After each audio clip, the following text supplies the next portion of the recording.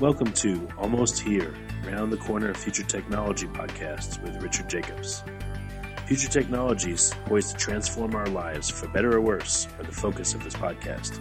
Almost here means these technologies are now here and starting to be used, or just around the corner, from Bitcoin to artificial intelligence, 3D printing, blockchain, virtual reality, and more. Hi, this is Richard Jacobs with Future Tech Podcast. Almost here, round the corner technology. We got a very special guest today, Brad Templeton, man of many talents. We're going to be talking about autonomous vehicles, and Brad is a chair with Singularity University and many other things. He's a member of the Electronic Frontier Foundation, I think a founding member. But welcome, Brad. How are you doing? Well, lots of people are members of the Electronic Frontier Foundation. I'm chairman emeritus of it. Used to be chairman of it. Excellent. But great to be here. Yeah, thank you. We'll focus on the autonomous driving part of what you do, because, again, I know that you've been involved in many great things. Can you give listeners just a quick background of how you've been involved in autonomous vehicles, and we can go over that? Yeah, sure. Well, back over 10 years ago, as the field was, at least heating up to techies because of a series of contests run by the military called the DARPA Grand Challenges, I knew many of the people competing with it, and I realized this was going to be one of the next big things. So I started working and writing on it, and that was just as a sideline while I was doing other things, but very quickly it started to heat up. I went to work on Google's team building a car for a couple of years, and I've also been consulting with many of the bigger and smaller players in the field. Yeah, and it seems with the latest buzz with Tesla now having software in all their cars, and starting next year in 2017 to be, I guess they call it fully autonomous, where the car can take you where you want to go with no involvement on your end, on the driver's end. It seems like it's just hitting now. I'm not sure they're actually promising that, and if they are promising that, they're probably mistaken or fibbing a bit. They're not quite ready for that. Yeah, so to clear up some misconceptions, so what is available now? What level of autonomous driving is available in Tesla and perhaps some other cars that are coming out? Well, so the car companies, and Tesla is they're an unusual car company. They're certainly not like the traditional Fords and GMs of the world. But the car companies have for some time been working on enhancements of what they used to call advanced driver assistance systems, or ADAS. And so they're making what Tesla likes to call an autopilot, and they're not the only ones to use that term, which is something that can keep the car in its lane driving down the road, control the speed, and do that while you're paying attention to it, while you're supervising it. And then a few things are out there which can do driving without you supervising in certain very limited areas, like parking the car and so on. Then there are people who are working, and the car companies again are in the space here, who are working on trying to make a car that might let you push a button and take your hands off the wheel, and it would drive you in certain circumstances, and then you'd be expected to take the wheel if something was coming up that the car couldn't handle. Now, by something was coming up, I mean that they know in advance it's coming up. It's not a surprise. It's a road it can't handle, that sort of thing. But the real brass ring, the real thing that changes the world, is a car that's able to maneuver on ordinary streets, and many types of them, and do it without a human being involved at all. And that means running unmanned, as you might say. We wish there were a non-sexist term for that. And such a car is a car that can come pick you up, drive you somewhere, drop you off, and go pick up someone else. That's the kind of thing you see being worked on at Google, at Uber, probably at Apple. They haven't said much about what they're doing. And the other more serious projects, they're working on that. And all these things are actually quite surprisingly different from each other. I don't believe, actually, there's a path from one to the other. And that's why some people are working directly on the big problem and not trying to do any intermediary steps, because they don't think there are intermediary steps. What is the big problem? What's the biggest stumbling block to a car that can drive on its own without a person doing anything? Well, driving is full of all sorts of weird little complexities, especially on city streets. Highways are not that complex.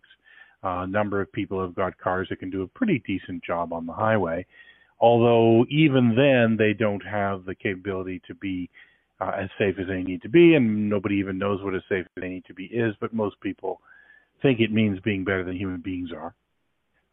Pretty obviously you'd want to beat that number.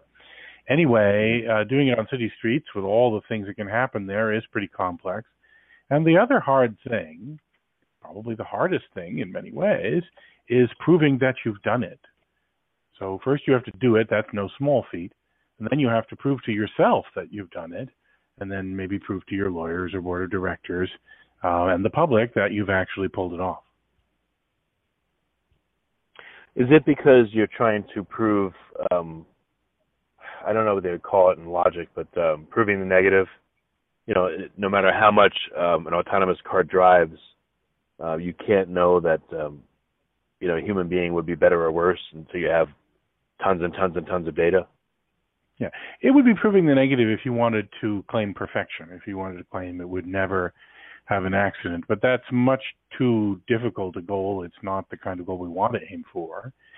So no, the goal of being safer than human beings is one that you could measure, but it would take a lot of time and effort. It's not possible, for example, to put the cars out there and have them drive for, say, the 2 million hours it takes for a human being to have a fatal accident.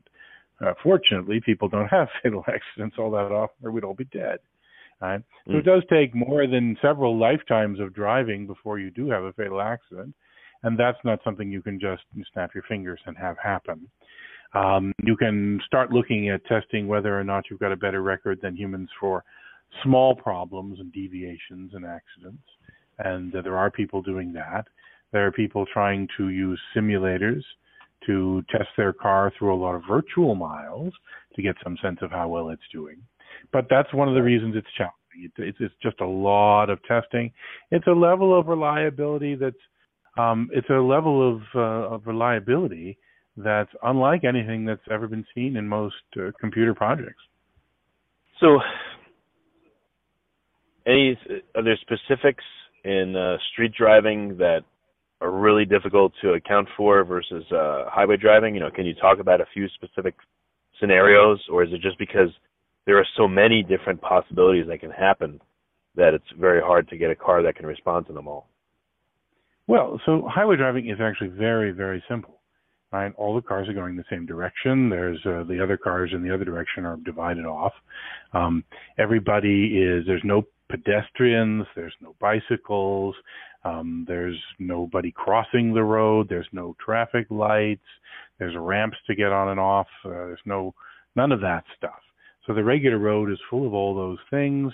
It's slower, so accidents wouldn't be as dangerous if they happen, but actually going 40 miles an hour is plenty fast enough for there to be problems, as you will find on urban streets. So yeah, everything is just way more complex, and you've got these vulnerable users, the bicycles and the pedestrians and other such folks to worry about. You even have people who are off on the side of the street who could come into the street, and that, again, is not happening on the highway. So of the cars that are available now and the technology available now, how much further is it going to take, or how much time do you guess it may take until we get a viable solution, a car that can truly navigate enough situations to be allowed to drive autonomously everywhere? Well, everywhere is a very, very long time away, but everywhere is not the goal. You need to drive a workable, usable set of streets, and that's something we'll see quite quickly. I mean, we already have Uber in Pittsburgh and then starting yesterday in San Francisco, driving their cars on the city streets with a human being ready to take over if necessary, but ideally never taking over. So you don't need to go everywhere. You just go where you can be useful and you've got a workable product. Okay, and that's all right. So for Uber, that's just about here. What about for regular folks that are going to go to the dealer and be able to buy a car that can take them around on the streets and the highway? When do you think that'll be prevalent or available? Well, the car companies do want to make a car like that. The non-car companies tend to not want to build that. They want to build a service. So mobility, transportation as a service, mobility on demand, we sometimes call it. So they won't sell you the car ever. You'll probably never be able to buy the Google car, never maybe to buy the Apple car, certainly won't be able to buy the Uber car. Right?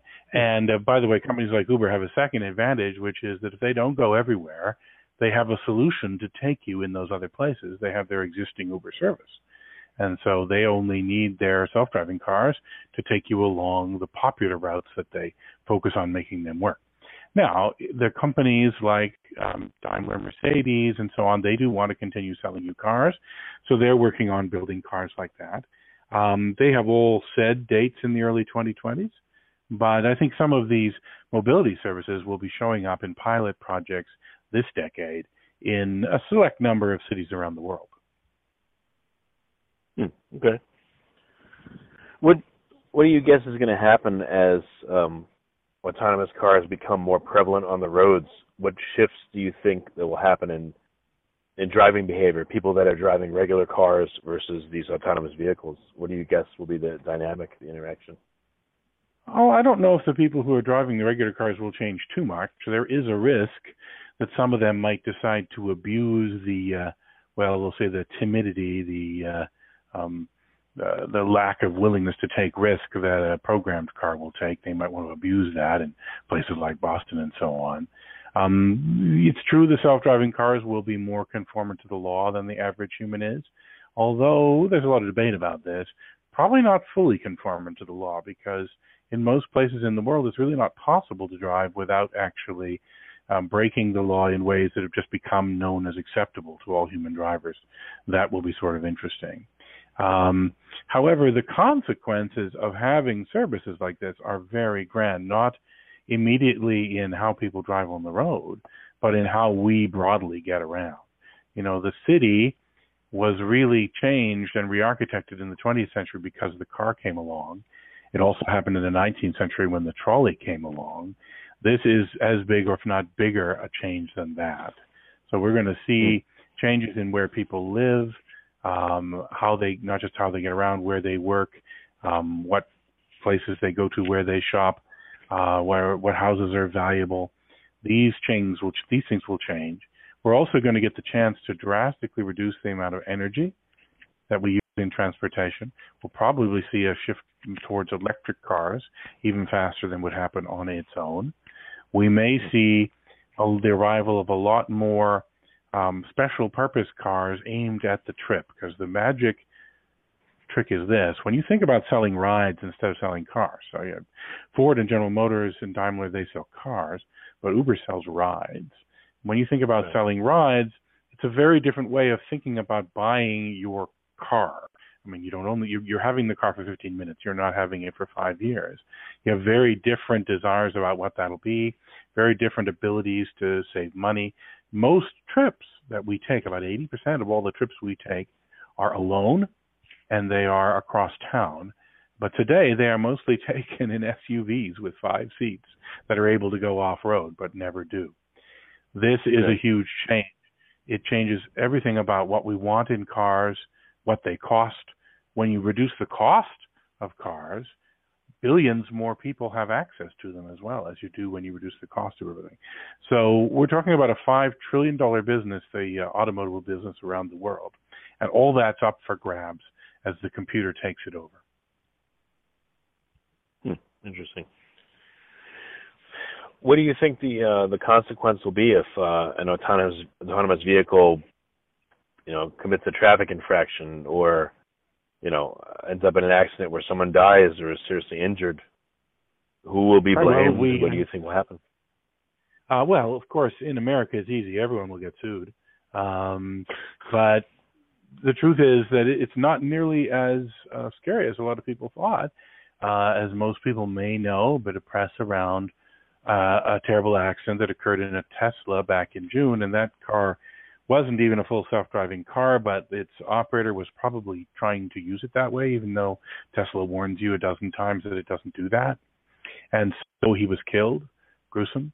And Tesla stock went up for 2 months after that accident. They've got some investigations going around it, but in spite of all that, Tesla stock went up. So, if it starts happening really frequently, if it's showing that it's recklessly endangering more people and there's more accidents than people are causing, then there'll be some issues. But so far, the Tesla accident suggests there's much more willingness of people to tolerate the fact that driving is a dangerous thing, that the current car is the second most dangerous consumer product it is legal to sell. Of course, to be the first, you'd have to light it on fire and breathe it in your lungs. And people are working to make that dangerous product safer. That doesn't mean there won't be political debate. It doesn't mean there won't be lawsuits and consternation, and there won't be a lot to debate about those. But it's not going to be as bad as people think. The simple question, it's amazing how often this question that you asked is asked, who's liable in a crash? To most people working in the field and to myself, that's been obvious from the beginning. Obviously, the people who made the car, the driving system for it, will be responsible. And Google and Volvo and Mercedes, among other car companies, have all declared that to be the case. They said, listen, if one of our cars causes a crash, of course we're responsible. Well, it's never been expected to be any other way. It can't be any other way. And the truth is, it's good that at least these companies are willing to say it. Traditionally, your lawyers tell you never accept responsibility for something. That's the only reason people have to ask that question. What about the programming of a car's algorithm? I think it's been referred to as the trolley problem.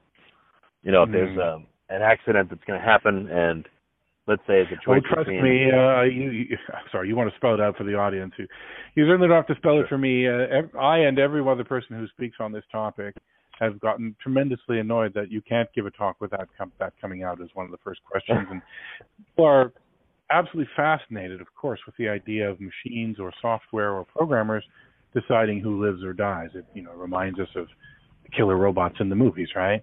Right. So the reality is this doesn't happen. Okay, how many times have you had to choose who to run over? It's just a very, very, very rare thing, and because of that, it's really a surprisingly much more interesting than it is important to solve that problem. Well, people really can't choose because of the speed and I guess human timing and reaction time. But a machine may be able to if it's fast enough. It may have to. May need a calculus. But I'll tell you they don't, because as I said, I didn't ask you how often have you sat there and chosen carefully who to run over. I've asked how often have you heard of anyone having to make the choice at all, whether they were able to make it or not. And the answer is no. It's just not. It's I wouldn't say it never happens, but it's a super rare thing, and because of that, it's not high on anyone's priority list. I think this is one of those problems that you want to say that should be solved, but it's definitely for version 2, not for version 1. Let me put it to another way. Let's say you start imagining that you really need the car to solve this almost never happen thing.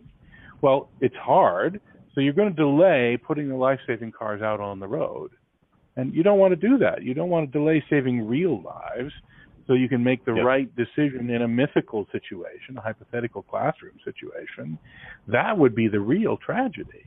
And I don't think people are cluing in on that enough. So I think we should save that for version 2. And when it comes time for version 2, when we've got some experience, actually this is something that governments could figure out. They could give rulings to companies, because programmers don't want to make decisions like that. Companies don't want to make decisions like that. The last thing they want to do is do that. So if it turns out there's a real problem to solve, then this is a great thing. Go to the DMV or the state government or whatever and say, listen, I have this situation. What should I do? And they'll get a ruling back, and they'll do it. And, they won't be responsible because they followed the ruling. But the truth is, they actually need that for other things. They need that for questions like, there's a car stalled in front of me. I have to cross the double yellow line to get around him. What do I do? Well, the law says you can't. Right? But everybody knows human drivers, go around the guy, right? They cross that double yellow line, and no police officer is going to ticket you for it. Everyone knows that. The problem, of course, is that programmers working on these things, they don't want to program the car to violate the law. So it would be good for them if they had a way to resolve those kinds of questions. And this trolley problem is really just one of those questions that maybe it is better if the law solves it.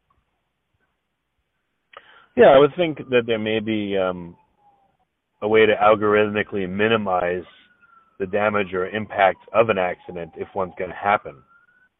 So maybe there's a play there that the algorithm can do that somehow.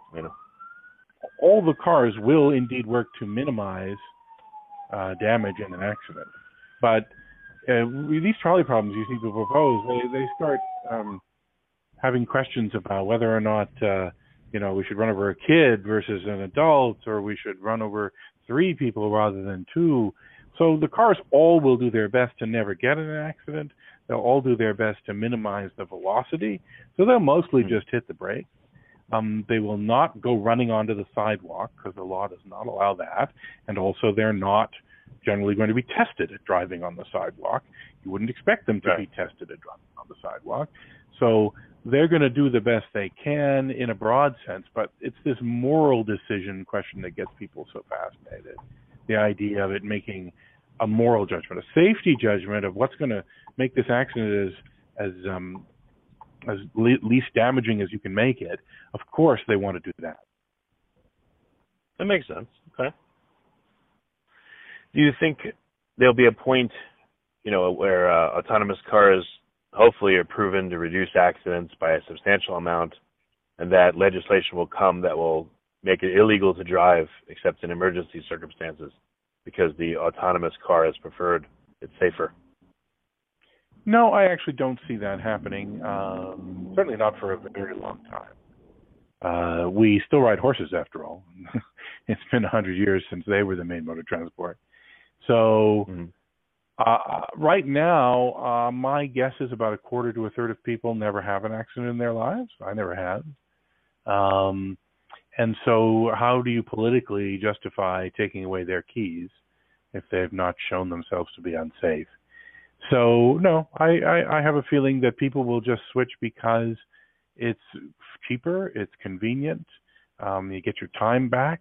Americans, my calculation is Americans are spending about 50 billion hours every year driving cars, which is, if you put it another way, the entire labor output of the United States is 240 billion hours. So here's 50 billion hours going to driving cars. So the chance to spend that time doing other things is going to be one of the biggest boons of time ever granted to people. So I think people will switch over to it on their own, and a few will still run out and, get a sports car and go up in the mountains and drive, and go ahead, why not? Yeah. Well, the reason I ask is, seatbelts now, they're required, and I don't know about all states, but most places. And, the seatbelt assumes that, it's better for society if you don't get hurt, even though you haven't gotten hurt at the point in which you put it on. So I would think the thinking may be extended to a law that, doesn't allow people to drive. That's why I ask it. Well, again, I'm just trying to make you debate with yourself here, actually proposing a law to ban driving. They had enough problems trying to get a law passed just making you wear the seatbelt or a motorcycle helmet. If you want to take people's keys away, I'm pretty sure there'd be a long political fight about that. Yeah. I think, and if you want to say we're going to take the keys away from people who've had 2 accidents or they drove drunk, you could win that one. But you can say, I'm going to take the keys away from this guy who's been driving all his life, who's never had an accident, never got a ticket. I don't see the voters going for that. Yeah, I don't want to. I just wondered if it would happen. What about hacking? I don't know how often this may happen, but you're driving down the road, the car door is locked, all of a sudden a voice comes over the speaker that says, if you don't pay a ransom of X, we're going to crash the car and kill everyone in it. You think autonomous vehicles and the software will allow that to happen? Because it can be hacked, possibly. Yeah. It's something everyone worries about. Maybe not that situation as much as a few others, but everybody working on this is very concerned about that. Now, on the plus side, I'll tell you that the previous generation of cars, they were designed without any security at all in them. And so the fact that people can break into those is not shocking to anybody in the car industry or the computer industry. The press found out about it a few years ago, but everybody knew that was the case. Now, these cars are not being designed that way. They will be designed with this more in mind, but that doesn't mean perfection will be achieved. Now, in order to get as good a job as they can, one thing that will probably happen is the cars will communicate with as few parties as possible. This is why actually the dream you often hear people talk about, a lot of people have been trying to think about things you could do if cars all talk to other cars by radio and data, or if they talk to traffic lights. And there's a few cool things you can do when you do that, but they're really pretty minor. But the idea of cars talking to random other cars from a computer security standpoint is a big problem. So I think the cars will talk only when they have to back to their headquarters. They'll be a little bit paranoid about talking to headquarters if they're smart. And that's one of the ways that they'll try and reduce the chances of someone breaking into them. But they'll also use every trick they have in the book at securing computers to stop that from happening. Yeah, you would hope, yeah. Now, to be clear, these cars are not going to be running Microsoft Windows or Apple iOS or any of the things inside them, and they will be much more isolated from the outside world than a typical computer in your phone or desktop or laptop that you're used to using. So right away, they're going to have some advantages, but perfection is very difficult. Is very difficult here. Makes sense, yeah. Other things I thought of is that the police may be able to pull someone over just by pushing a button, or summon them, if they had a warrant out to the police station, if the vehicle has that capability to drive itself. I don't know if that's a possibility you entertain, or if that's, fantasy. Well, it's certainly a fantasy in that it was in the movie Minority Report with Tom Cruise. I don't know if you saw that film, but there's a scene in that film where Tom Cruise is riding in the car and the police want to arrest him, and he's having a phone call with the police commissioner, and suddenly his car says, "You have a new destination. We're taking you to the jail." And he has to break out of the car, and it's a big dramatic scene. But for those who haven't seen the movie, I haven't really spoiled it for you. But the truth is, you don't want your car to betray you like that. Nobody wants their technology to be programmed and designed to betray its user. So I think we'll fight giving that ability to the police. If the police want to pull you over, they're going to have to do it, I hope, the old-fashioned way. Fair enough. Okay. Because you've been involved with autonomous vehicles pretty intimately, and we talked about this already, but anything else in the fantasy versus reality? What do you think people will see now and in the next 10 years versus beyond that? What do you think is going to remain fantasy for the foreseeable future? And anything that that you can disclose that normal people don't know about autonomous vehicles? Well, there's a lot. So one thing I mentioned is that these cars will, at least most of the main projects, they drive using maps. And that means they only drive where they've been approved and prepared and tested to drive. So you may find there'll be a day in 10 years from now when there's some cities which everyone is using one a lot of the time. And there are other cities where nobody has one at all. And so when people ask me what date it's going to be, I have to tell them that that's going to be the situation. People are going to solve the easy problems first. That's why you see them testing them in places like California with easy streets and no snow, and other places will take more time. But, Volvo in Sweden and Ford in Detroit, they're working on the snow problem. It's not that no one works on it, but people will definitely go after the early stuff first. One thing that I think will be a big threat to the existing car companies is the fact that when you buy rides instead of cars, let's say you call up, what Uber Select is? It's a version of Uber where you can get a nicer car. They have that in a few cities. But when you use it, you don't care at all if it's a Mercedes or a Lexus or a Lincoln that shows up, do you? You just care that you're going to get a nice car for your ride. And so all these car brands that everyone cares a lot about, those are suddenly just not that important, and that's very frightening to the car companies. Makes sense. What's another big one that's going on today? I mentioned the car-to-car communication. I mentioned these trolley problems. Another question is that actually no one knows the answer to is, what will this do for our cities?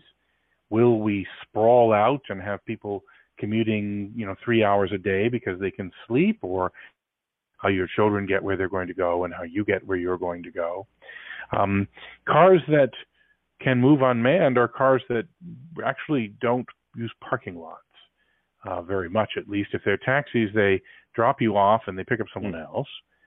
If they're your car, they'll wait around, but they don't have to wait around where they dropped you off. They can wait around a little ways away.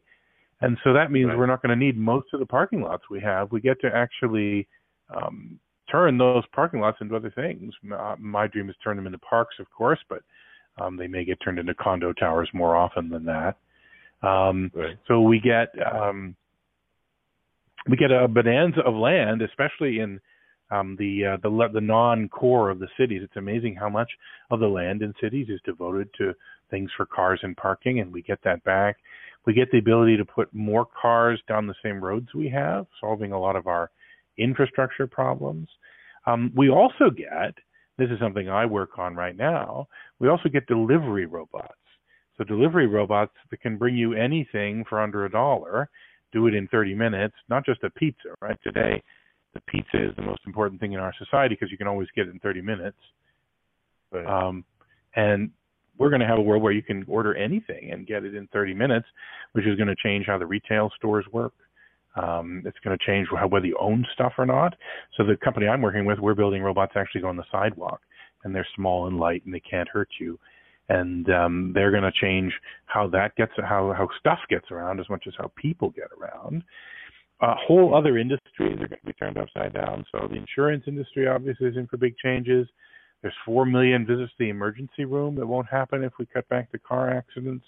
The banks won't be giving you a loan on your car if you're replacing your car with a mobility service. The radio DJ who does drive time has no driving to be playing music in front of. Tons of other industries are upended, not just the car industry. That's true, yeah. And you think that it'll be economical, so it'll be preferable not to even own a car, as you said, and just use one on demand? Right. Well, not everybody will do that, and it will only be really people in cities. The people who live out in the country will still probably need to own a car. What will happen in the cities first is you'll see people who have 2 or 3 cars, families and such. They'll be switching to having only one car and then using the service for their extra needs. And then you'll see, especially I think people in the 15 to 35 age range, you'll see them saying, you know what, I don't need to own a car at all. And so that'll start changing the model of how people use it, but not all at once. It'll happen slowly, and people will switch which style they use. I don't know how this would work. I don't even understand the concept, but I've seen people talk about cars that are autonomous and owned by no one, where the car gets its own gas or fuel or electricity. It charges itself up. It takes its own rides. I don't even know what to call it, but it just sounds like it's not owned by any one individual. It's like an autonomous thing on its own. It's a company that it owns itself, the car, essentially. Does that make any sense? Well, I mean, it's a nice thing to, make philosophical debate about, but today the law doesn't, machines can't own themselves. All cars are owned by somebody or some company, and there's no sign of that changing anytime soon. So what you could think about as a very early version would be a company which has a fleet of cars that it owns, and the company is a rail gear company. It's got human beings who are its stockholders. That's kind of the rule. And those cars go out and they pretty much manage everything, or software pretty much manages everything, booking customers and billing them and everything else, so that the owners, the stockholders, don't have to do anything really, and they don't need to have a lot of staff. You could imagine that, but it would still be a company that own the cars. Now, maybe in the far future, if you want to imagine robots having rights or companies existing outside of having being owned by human stockholders, you could, write a science fiction story about that. Okay. All right, gotcha. Now, it is true. It is true, though, that companies like Lyft and Uber and they want to make their systems as efficient as possible so that you don't need very many people to do stuff in order to make things happen. They want you to be able to pick up your phone and get a ride and have it all happen without any human being having to do a thing. Right. Yeah. And it sounds like that's coming. Well, except you have to go to your phone and say, I want a ride. Actually, right, exactly. If you want the pure version, you could certainly be set up so that when it's 5 o'clock at the office and you start walking out of the office and you got a phone in your pocket and the phone notices that you're getting ready to leave the office, and so it sends out a signal and a car is waiting down at the curb when you step out of the front door of the office, and it's got your name on it, and you just get in it, and you don't have to say a thing because it knows, hey, it's 5 o'clock, you probably want to go home. Literally you could do nothing but walk down the stairs and get into a car. The world could be that automated if you wanted. Right. Okay.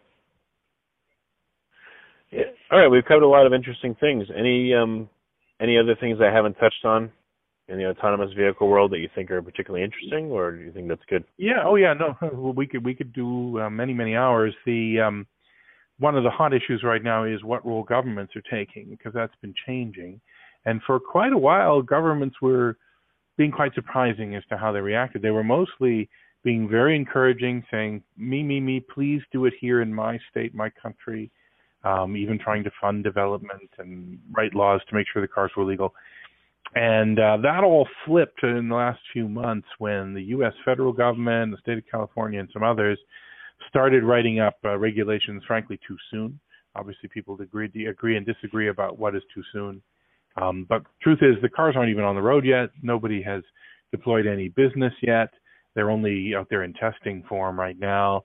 There are startups that haven't yet been formed who are going to be contributing to how these cars work in the future. So my view is we certainly don't know enough to be writing the regs right now, but there are other people who are trying to write them. And there's going to be a lot of debates and battle over whether it's too early, whether it's too late, what the right regulations are. This will mean that it could be that some countries regulate too much, and so the technology develops in other countries. Maybe some country is really smart and attracts the development to their place. So that's going back and forth around the world. Okay. And any other hot issues? I mean, there's a lot of technological issues. One of the technological issues relates to this revolution that's been going on in AI, in machine learning right now, called neural networks, sometimes called deep learning. The ability to have tools that can learn and surpass human judgment at certain types of pattern matching tasks. So there are people trying to build cars using nothing but that, or using it as a major source of the input in driving a car. And these tools are really powerful, and they're shattering all sorts of barriers right now, which is exciting people. And the problem is, of course, we have no idea how they work. They're sort of black boxes to us. I mean, I can't say we have no idea, but compared to the old way that we programmed, they're really opaque. And so now you have a system that drives your car, and you can't tell anyone exactly how it does it. You just see that when you test it, that it does it. And some people are wondering if the government laws will allow that. Some people are wondering if they should allow it. That's causing this debate about what the primary technologies will be in these cars, what the primary sensors will be. Most of the successful cars so far use sensors like radar and LiDAR, which is a light radar that gives you a 3D picture of the world. And it gives them superhuman vision. They can see things that people can't see. And that superhuman sensing is good because it allows them to surpass human beings at their perception of the world in some ways, but not in all. And other people want to say, let's take cameras, which is the way that people work. We have eyes that are kind of like cameras. Let's take cameras and let's use these new revolutions in machine learning to try and understand the world that we see and drive that way, which is the way that people drive. And that's cheaper than the superhuman sensors and has some capabilities they don't, but it also lacks capabilities they have. So there's a big debate going on about which of those approaches is going to win. Yeah, that's really fascinating. Huh.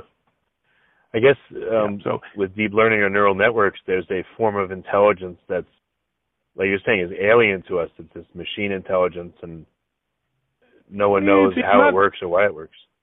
It's not so alien in that it's inspired by the ordinary neural networks of animal brains and human brains, and it's not identical to those. And it's actually, it's kind of the reverse of Alien in some ways, because what it does is it does exactly what people do, which is learn by exploring the world or learning by example, learning by being shown what's right, and then using that learning to go forward. So that's very much in some way what people do. And however, we don't understand how people do it, and so therefore we also have less understanding of how the machines are doing it. Okay. Well, like you said, there's many more things to talk about. It's been a really insightful conversation, and I appreciate it very much. All right. For our listeners, how can listeners find out more about you and about your thought process and the projects you're working on? What are some resources for them? So I write fairly regularly on my blog and website. So the website is robocars.com, robocar with an S. And then there's a blog that's linked from that, and people can read what I'm thinking there. And I also tweet the things that I post there as well, if that's your preferred approach, at Brad Tem. And then there are now a growing number of sites where people are discussing this. You find them on LinkedIn and Reddit and various other places.